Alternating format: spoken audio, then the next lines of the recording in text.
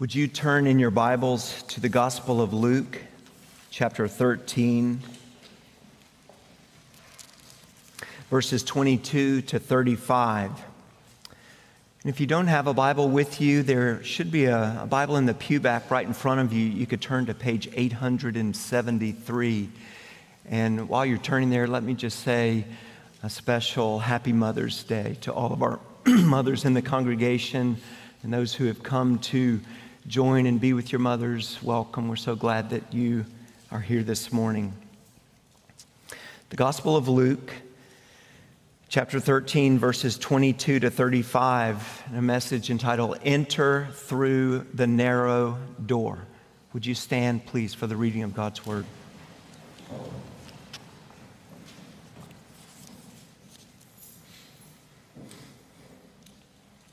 He went on his way through towns and villages, teaching and journeying towards Jerusalem. And someone said to him, Lord, will those who are saved be few? And he said to them, strive to enter through the narrow door. For many, I tell you, will seek to enter and will not be able. When once the master of the house has risen and shut the door, and you begin to stand outside and to knock at the door, saying, Lord, open to us, then he will answer you, I do not know where you come from. Then you will begin to say, we ate and drank in your presence, and you taught in our streets. But he will say, I tell you, I do not know where you come from. Depart from me, all you workers of evil. In that place there will be weeping and gnashing of teeth when you see Abraham and Isaac and Jacob and all the prophets in the kingdom of God, but you yourselves cast out. And people will come from east and west, from north and south, and recline at table in the kingdom of God. And behold, some are last who will be first, and some are first who will be last. At that very hour, some Pharisees came and said to him, get away from here, for Herod wants to kill you. And he said to them, go and tell that fox, behold, I cast out demons and perform cures today and tomorrow, and the third day I finish my course. Nevertheless, I must go on my way today and tomorrow and the day following, for it cannot be that a prophet should perish away from Jerusalem. O Jerusalem, Jerusalem, the city that kills the prophets and stones those who are sent to it. How often would I have gathered your children together as a hen gathers her brood under her wings, and you were not willing. Behold, your house is forsaken. And I tell you, you will not see me until you say, blessed is he who comes in the name of the Lord. Would you pray with me? Father in heaven, we pray that your Spirit would illumine the text for us, that we would see wondrous things in your word. Open our eyes that we may behold wondrous things. Teach us, comfort us, challenge us, rebuke us. Lord, have your way in our lives. And Lord, we pray that you would open the eyes of the blind, that you would raise the spiritually dead for the glory of our Lord Jesus Christ. And we pray this in Christ's name. Amen. You may be seated.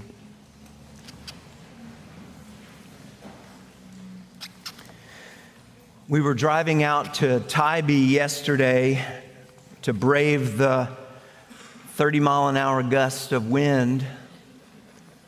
And as we were driving out, we looked over to the left and saw a display out in the lawn of a church. And it was a bunch of doors together.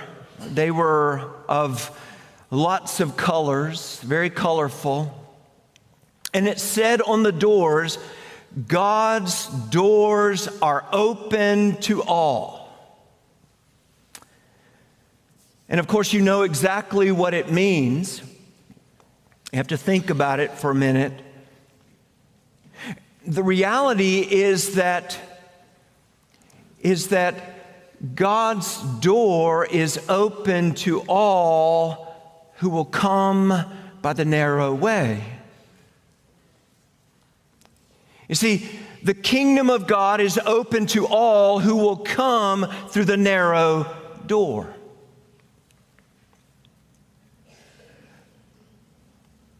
They want everyone to be in the kingdom, and in our text today, it was the Jews who didn't want anybody to be in the kingdom but themselves. There's only one way, a narrow way, through which redemption could be accomplished for sinners. It was through Jerusalem. Did you see the emphasis in verses 22 and then down in verses 33 and 34?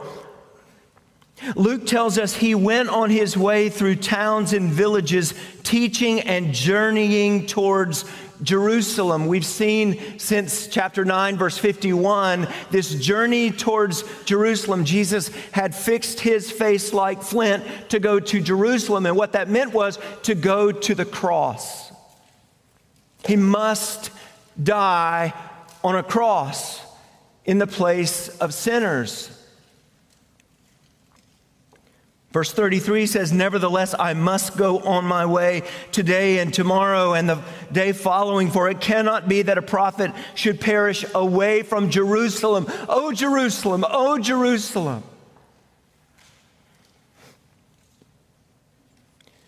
See, the narrow way for redemption to be accomplished was through Jerusalem, through the cross. There was no other way. It's the way of obedience. Obedience to the point of death, even death on a cross. In a place that kills the prophets and stones those who are sent to it. Jesus had to go to Jerusalem. He had to be rejected. He had to be lifted up on a cross. It was the only way. Jesus went the narrow way and opens a narrow door for all who will come through him. You see, people don't come into the kingdom by accident, by bloodlines or association. They come into the kingdom personally and purposefully, by receiving and believing the message of the kingdom. Christ crucified and raised from the dead. Good news for sinners.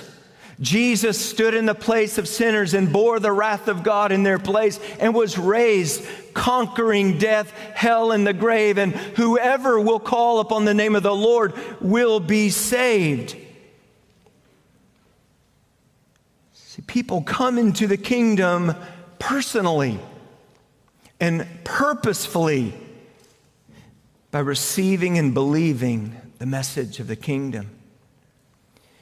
They strive to enter through the narrow door.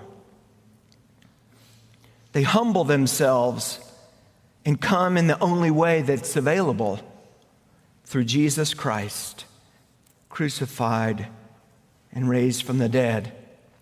God's kingdom is open to all who will come through the narrow door.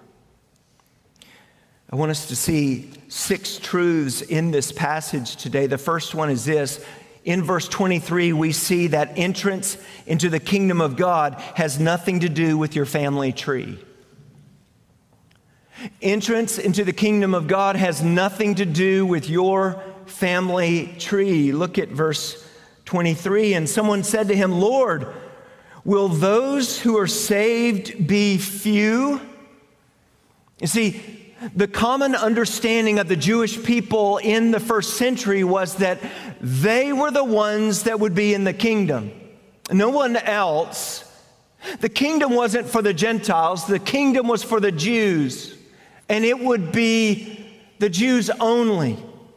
And those who would be outside the kingdom would be the really, really bad sinners among the Jewish people. They wouldn't be in the kingdom. And everybody outside, the Gentiles, the dogs.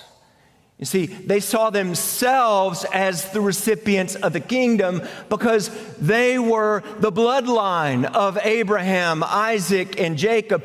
They were presuming that they were in and everybody else was out. So the question was, will those who are saved be few, almost with a puffed up chest? There's the few of us.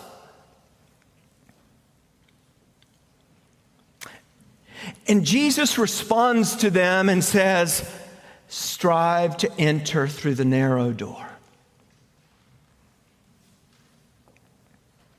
See, entrance into the kingdom of God has nothing to do with your bloodline, your family tree. In fact, in John chapter 1, verses 11 to 13, John says, he came to his own, and his own people, the Jewish people, did not receive him.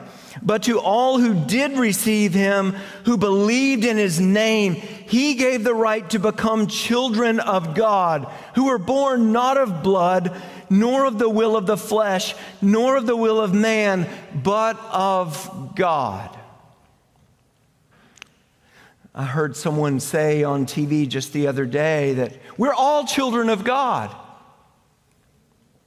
And I knew what he meant. What he meant was we're all human. We've all been created. But what he said was not true. We're not all children of God. In fact, the Bible says that outside of Christ, we are children of wrath. You see, he came to his own, and his own received him not, but to all who did receive him, who believed in his name, he gave them the right to become children of God. See, we become children of God through repenting of our sin and turning to Christ, trusting in the only way of redemption. We become children of God by entering the narrow door.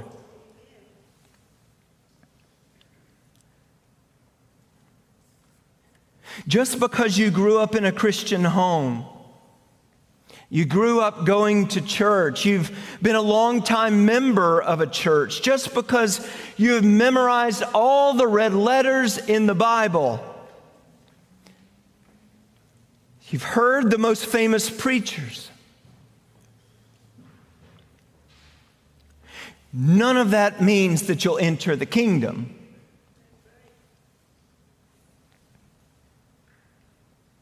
You must go through the narrow door. It's the most inclusive, exclusive offer ever. It's open to all who will come the one way, through Jesus Christ, trusting in him alone. Number two, entrance into the kingdom of God has everything to do with your personal conviction that the narrow door is the only way to enter. Entrance into the kingdom of God has everything to do with your personal conviction that the narrow door is the only way to enter. Jesus says in verse 24, strive to enter through the narrow door. Now, the word strive, you might be thinking of work hard. No, that's not what it means. This is not about self-effort. This is not about justifying yourself through good works, working hard to enter the kingdom. That's not what this means. Strive to enter. It's the original word where we get our English word agonize. And it means this. It means to strive toward the goal. It's an athletic imagery. Strive towards the goal. To spiritually focus your aim. to order the priorities of your life. What it means is to strive is to recognize the sinfulness of sin, the seriousness of your situation, and the sufficiency of the Savior. That's what it means to strive to enter the kingdom. See, you've heard the kingdom message. Because you believe it's true, you reprioritize your life with that as the goal. You say, I must have Jesus. If I don't have Jesus, I will perish. I must have Jesus. If I don't enter the narrow door, I will perish. You believe that because you believe the seriousness of your sin, the seriousness of your situation, that apart from the cleansing blood of Jesus Christ and His forgiveness and Him granting you a righteousness to stand before the Father, you know that you will perish. The wrath of God remains on you. You know that.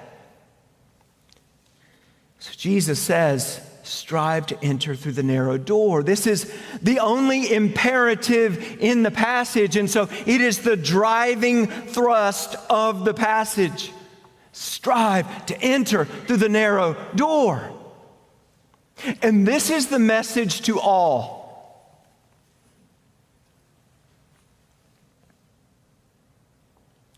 In fact, you might put one door out front and say, enter through the narrow door, all are welcome. Come through the narrow door. Renouncing all of your sin and trusting in the all-sufficient Christ, come to the Savior.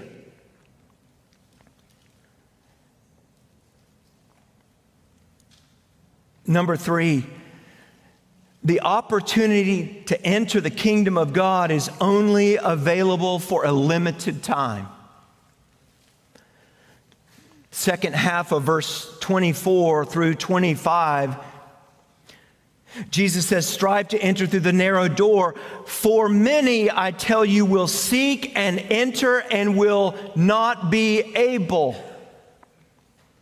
When once the master of the house has risen and shut the door, you begin to stand outside and knock at the door, saying, Lord, open to us. Then He will answer you, I do not know where you come from.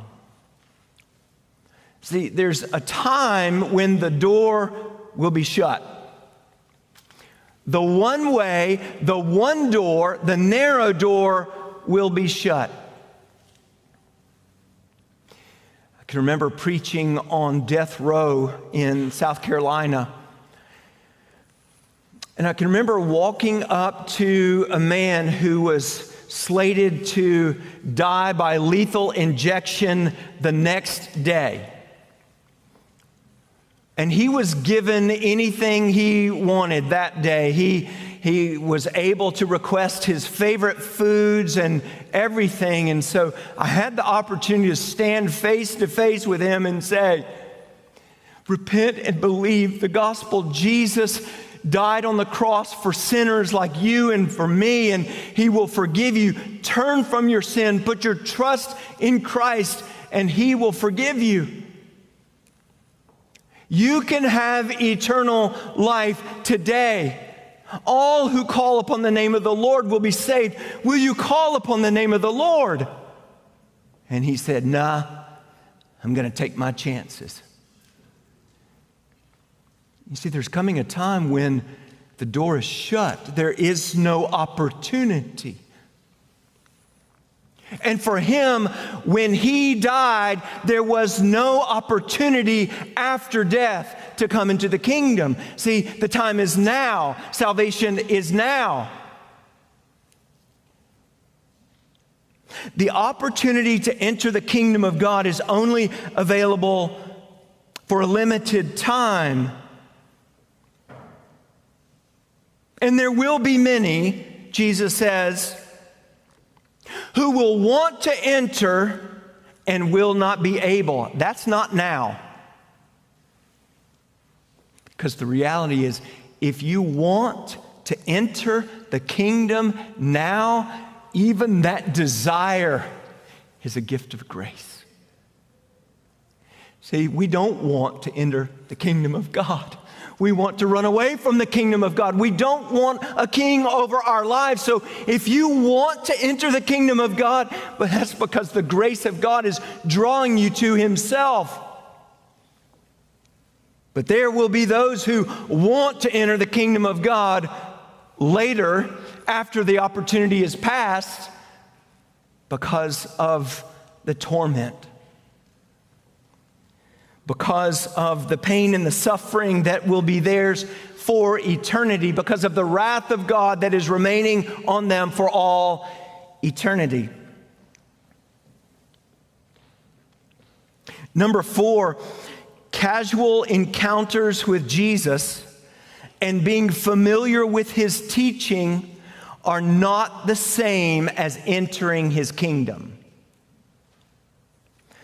Casual encounters with Jesus and being familiar with his teaching are not the same as entering his kingdom. Look at verses 26 and 27.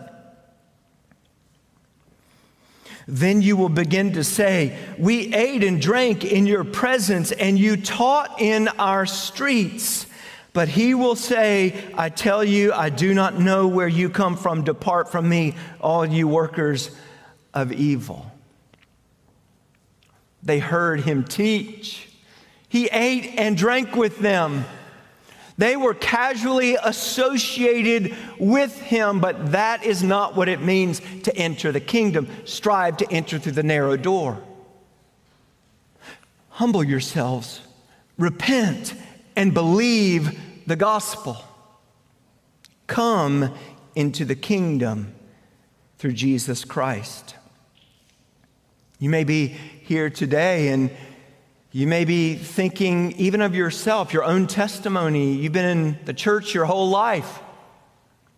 You can quote scripture left and right. You know the teaching of Jesus. Maybe you memorize the Beatitudes and you could spout them out on demand.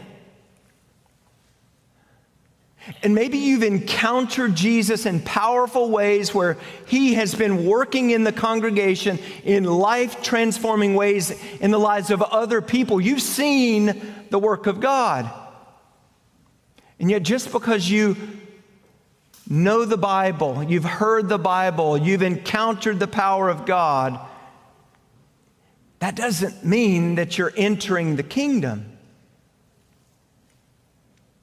Turn from your self-reliance and self-justification and turn to Jesus alone for salvation.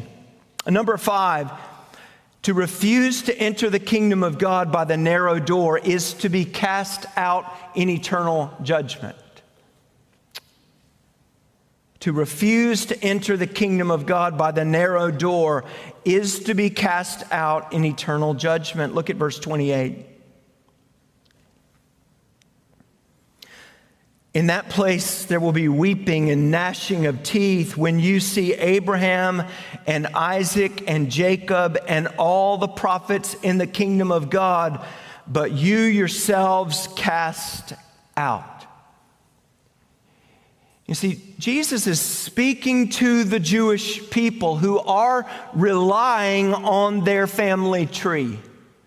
They're relying on their bloodline. They think they're in, others are out. And Jesus is telling them that you're going to be surprised. If you don't come through the narrow way, you're going to be surprised that you're out, and there's going to be others who are in that you wouldn't have expected. In fact, in verse 29, it says, and people will come from east and west and from north and south and recline at table in the kingdom of God.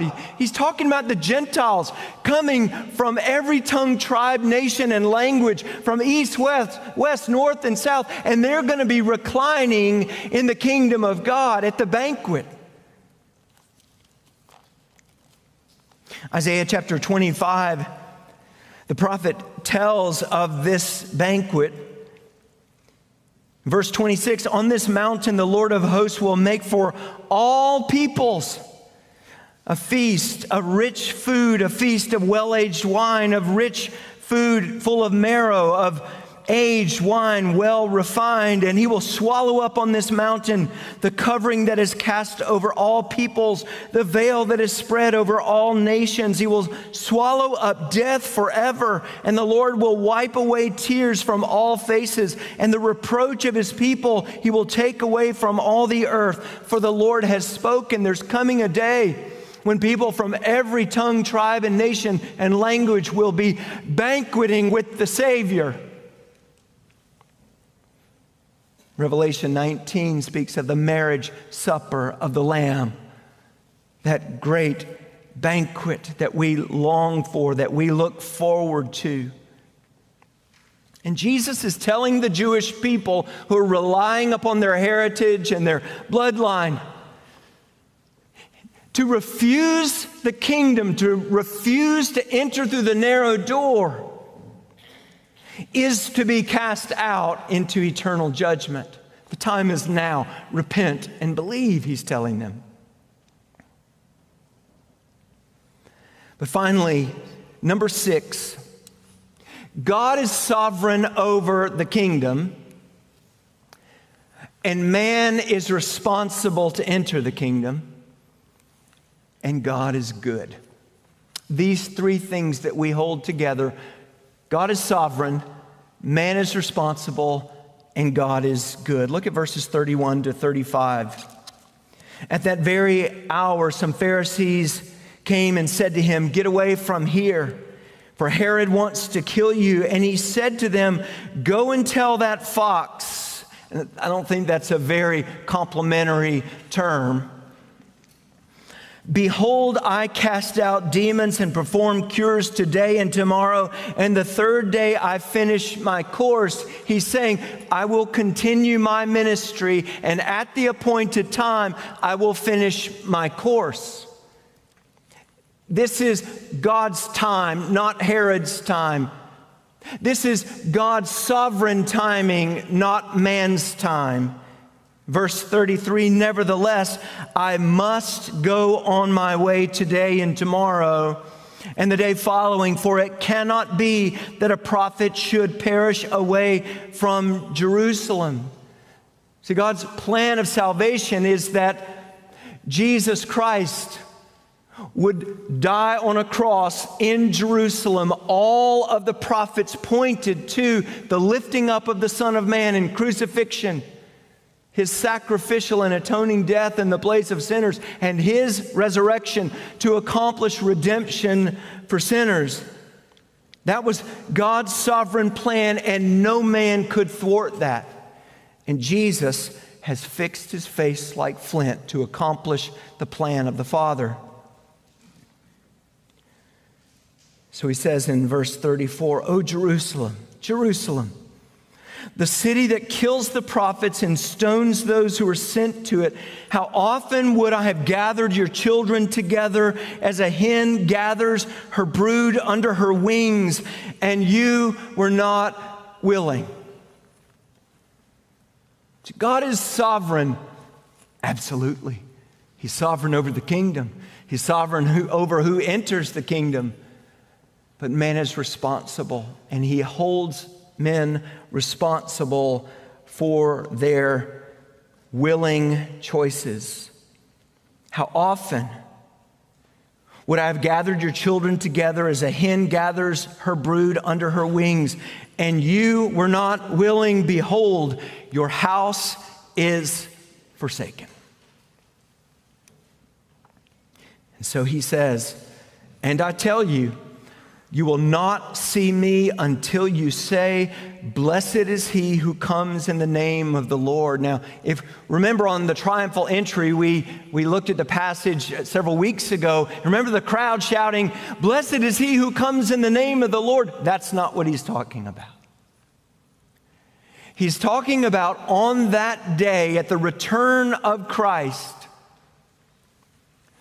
God is going to open the eyes of the Jewish people There has been a time of sovereign hardening. A partial hardening has come upon the people of Israel until the fullness of the number of Gentiles come in, Paul says in Romans chapter 11.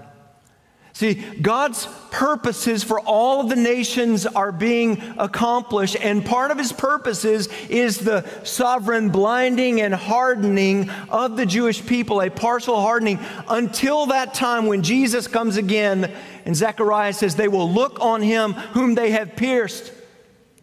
And the Lord will pour out a spirit of supplication, and they will mourn and weep and cry out to the Savior, "Blessed is he who comes in the name of the Lord," and all Israel will be saved. See, there's coming a day when God's purposes all come together in the return of Christ and the eternal kingdom and the banquet with all of God's people together around the table with Jesus. And God is sovereign, and he is accomplishing all of his holy will among the hosts of heaven and the inhabitants of the earth. But God holds men responsible. You must enter the kingdom through the narrow door. And that's a message for everyone, for all. Strive to enter through the narrow door. Reprioritize your life. Cast sin behind you. Repent of your sin. Fix your eyes on Jesus Christ and run into the arms of the Savior. He is the only hope for sinners. And maybe you're here today and you say, "I've always thought that I was in the kingdom because I grew up in church, because I walked an aisle, because I was a member of a church. I based everything on that reality rather than on the finished work of Jesus Christ alone."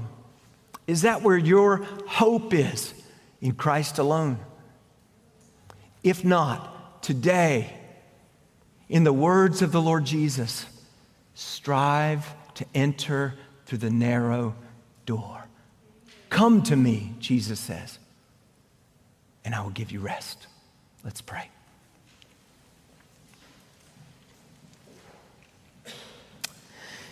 Father, we pray that today would be the day of salvation. Lord, that you would work powerfully by your Holy Spirit through the word of God proclaimed. Lord, we thank you for your word. Thank you that you have revealed to us the narrow way of salvation, the only way of salvation. For if left to ourselves, we would think that everybody deserves to be in the kingdom. Where your word tells us that no one deserves to be in the kingdom. And that it's only by the grace of God that anyone is in the kingdom. So Lord, we praise you. We thank you for your grace. We pray that you would strengthen us as the body of Christ, even as we minister in a lost and dying world. Lord, give us compassion. Give us integrity of heart, that we would stand on the promises of the Word of God, that we would tell the truth in love, that our hearts would break for those who are perishing. Lord, give us the compassion of Jesus. We pray this in Christ's name. Amen.